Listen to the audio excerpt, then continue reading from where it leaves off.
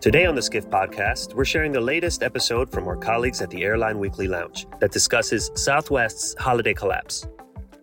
Search for Airline Weekly Lounge wherever you get your podcast to hear more from the team. Enjoy the conversation.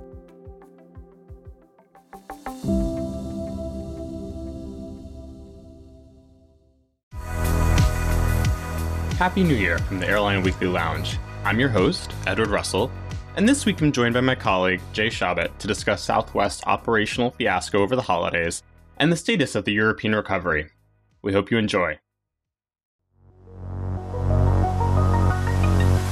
Hey, Jay, Happy New Year.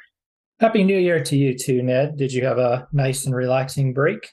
I did have a good relaxing break, in part because I did not go anywhere near an airport or get on any plane, so I missed all of the operational snafus that occurred over the holiday season. Same here, knock on wood. Yeah, I'm very happy about that. And speaking of those operational snafus, Southwest had itself quite a miserable holiday season. They absolutely did, and that's really the headline coming into the new year in the U.S.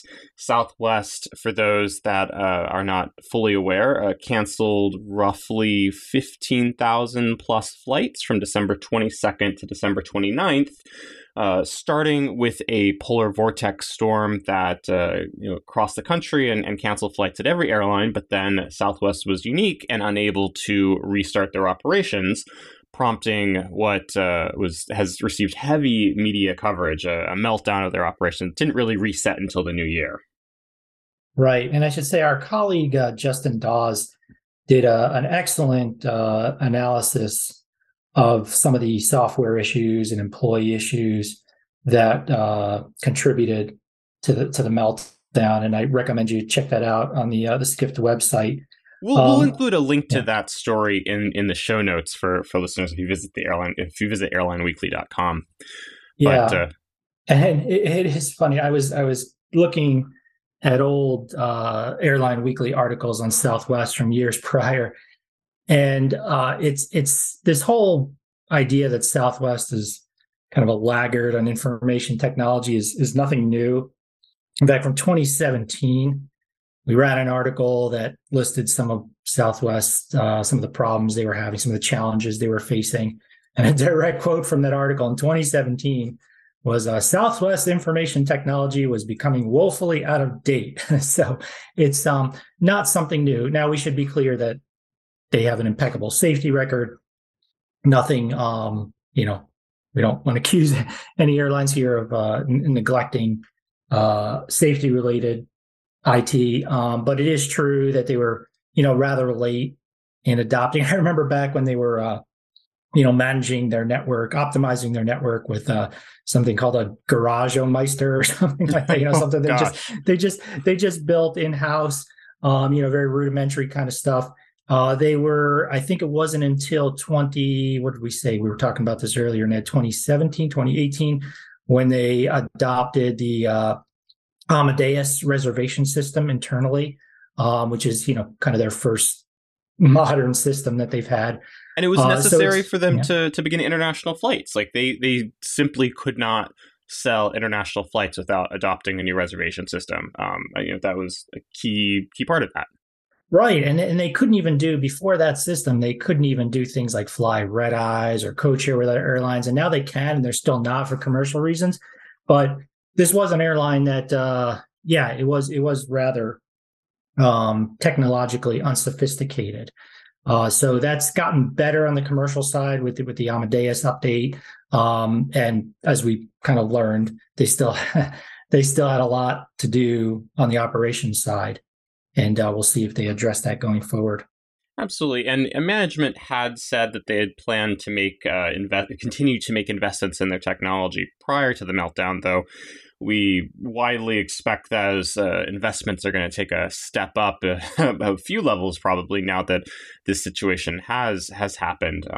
But the costs are going to be to Southwest are going to be more than just IT investments. Now, we don't have a number from Southwest. They have not provided any guidance yet on the cost of the situation, and they may, before they're reporting their earnings on January 26th. They may offer some guidance before that. We may not know anything until the report on January 26th.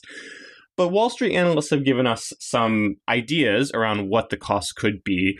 And the numbers I'm seeing in several places is about a $500 to $600 million hit to the fourth quarter alone.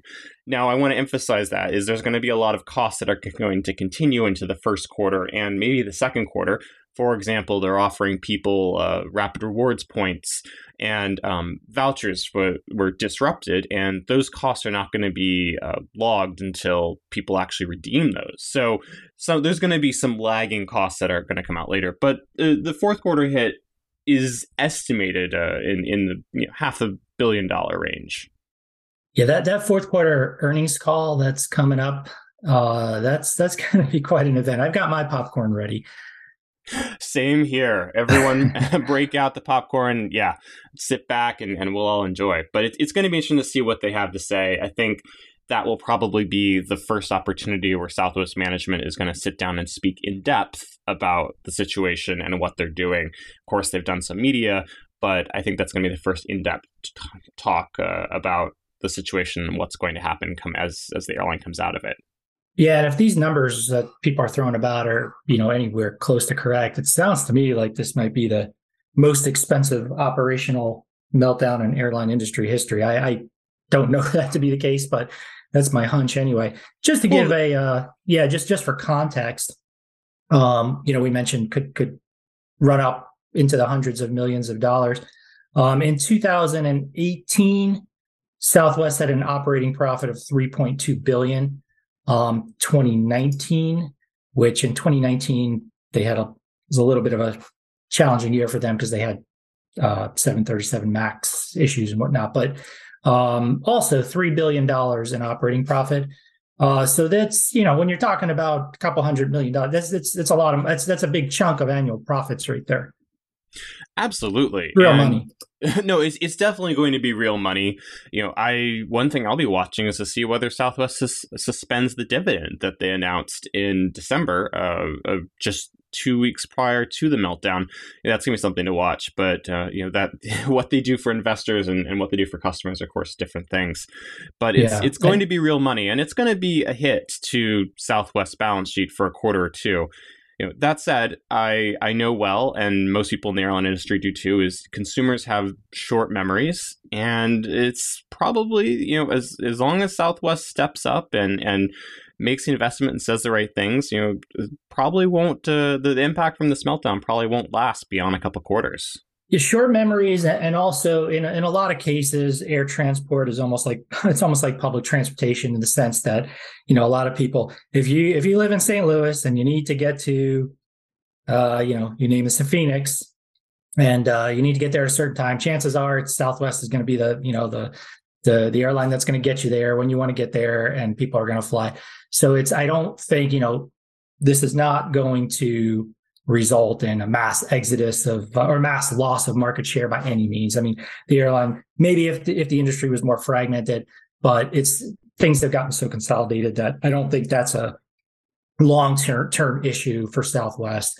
Not at all. And you bring up a good point, Jay, is, in many markets in the U.S., especially in the South and the West, no pun intended, Southwest is essentially, public transportation. Look at California. Southwest operates by far the most interstate routes. Legislators in Sacramento, if they are coming from anywhere other than basically LAX, Southwest is their only option.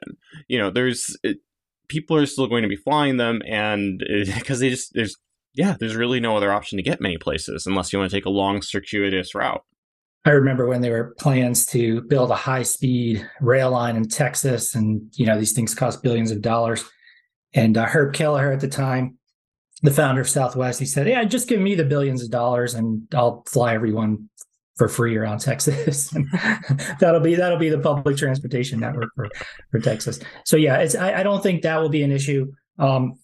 balance sheet wise, someone asked me, a friend of mine, who flies Southwest a lot, asked me like, "Oh, I've got all these, miles with Southwest. I have their credit card. Are they going to go out of business?"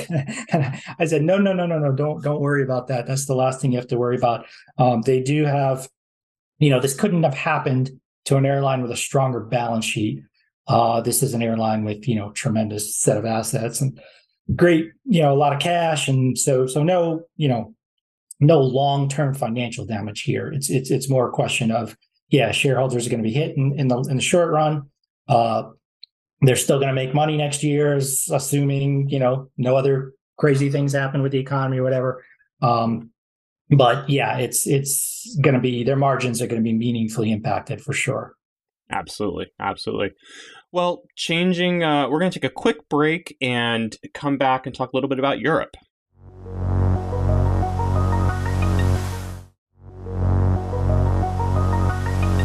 And we're back. So Jay, Eurocontrol put out an interesting report giving their sort of 2022 recap and an outlook for 2023. What were some of the highlights in that? Yeah, so Eurocontrol is responsible for air navigation. They kind of manage the air traffic control for not just Europe itself, but even some countries surrounding Europe. I think parts of the airspace of Morocco and even into the former Soviet Union area and things. So they put out a really, really interesting report. It's a 31-page report summarizing the basically what things that happened in the year 2021. Gave a lot of statistics, and some of the headline takeaways. So they said in 2022 there were 9.3 million flights that they managed over Europe's airspace, and that was about 83% of 2019 levels. So getting close. They said next year, this is just a forecast, they expect it to get back to about 92%, and they don't expect it to get back completely until 2025 or 2026. Now, there are a lot of variation within those numbers. So there are some airlines that are, busier now than they were in 2019. Ryanair, for example, has 9% more flights. Wizz Air has 14% more flights. But most airlines and airports are less busy. EasyJet stands out. They're 20%, fewer flights in 2022 than they did in 2019. You can go down the list. Air France down 20%, KLM down 18%, et cetera. British Airways down 29%. Right. I want to call out Germany in particular is having a very, very difficult time with their recovery.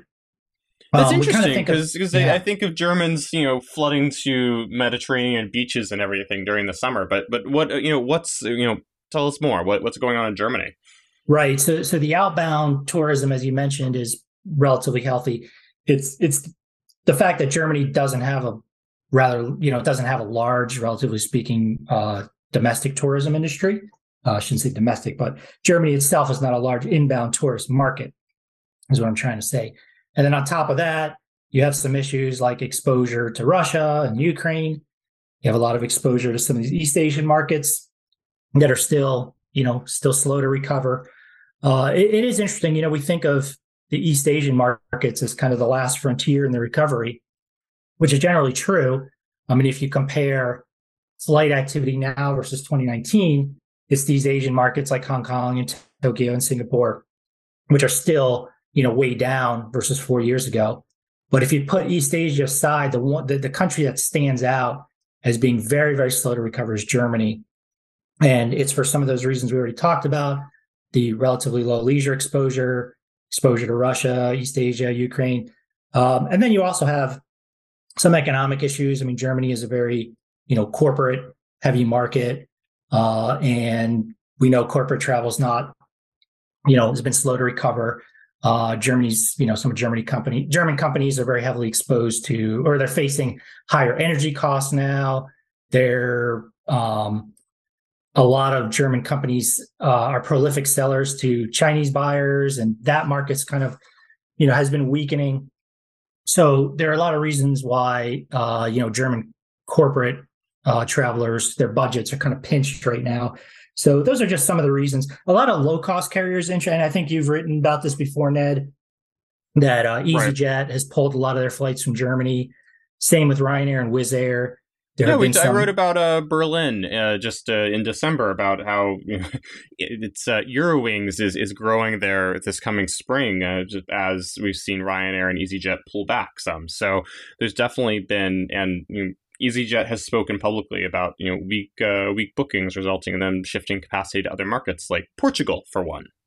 Yeah, yeah, and what's interesting is that despite all of this, Lufthansa, the Germany's biggest airline, Lufthansa Group, they're doing okay. They're like financially they're doing fine. They had a good end of 2022, third quarter anyway. And what they say is they're just not that exposed to the German market, not as much as you might think. A lot of their they said the number in their last earnings call. I don't remember it off the top of my head, but a lot of their traffic now comes from markets or originates in markets outside of Germany, including even the United States, which is a relatively healthy market. So the one doesn't translate to the other. Just because Germany's having a hard time with traffic recovery doesn't mean that Lufthansa is doing bad. They're actually doing pretty well. Right. I mean, Lufthansa So to carry so much transit traffic that it's you can hardly talk specifically of the German market, whereas Lufthansa flies so many people. I mean, my own experience with Lufthansa this summer, it's Frankfurt remains quite the bustling hub with many people coming through, even on less capacity. Yeah, no, excellent point. That there's a lot of Lufthansa's traffic is just passing through Germany. It's not actually arriving or departing from Germany. I'll give you just a few statistics on individual airports. I was looking just before this call at the German Airport Association publishes numbers for traffic numbers for the airports in the country.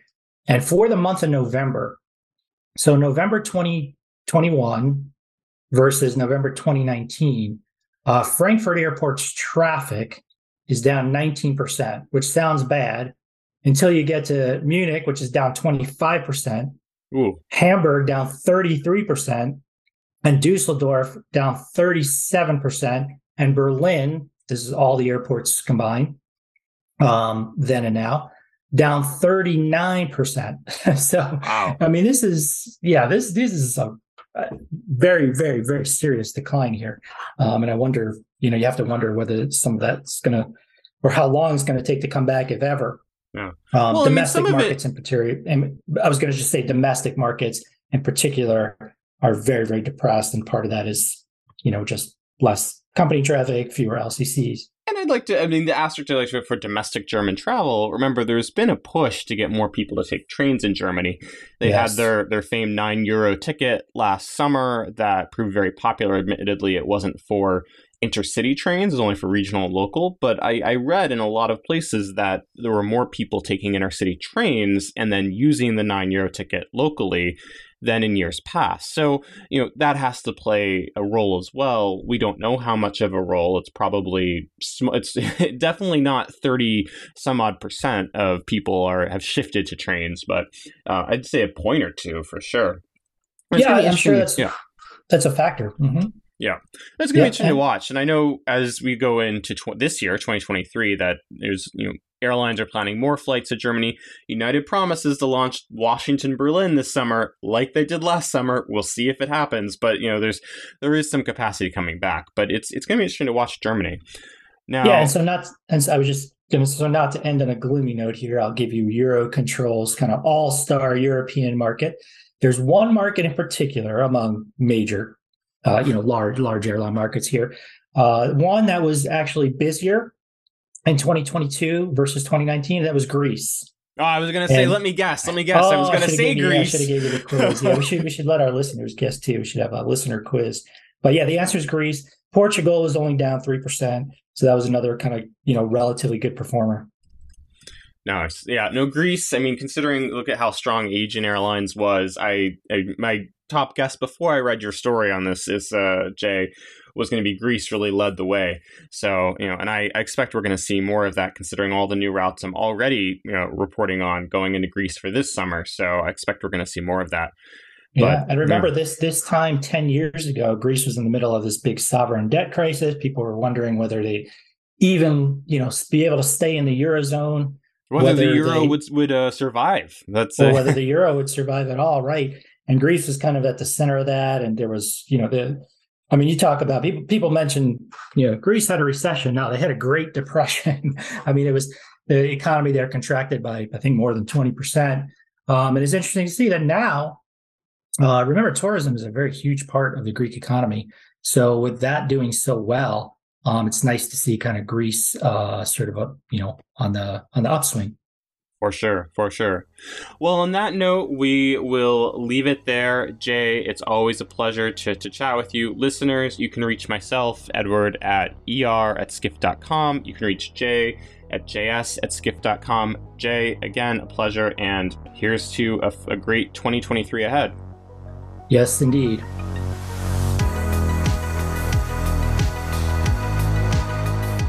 Thank you for joining us for this week's episode of the Airline Weekly Lounge podcast. Check out airlineweekly.com for a new issue every Monday and updates on the latest airline news throughout the week.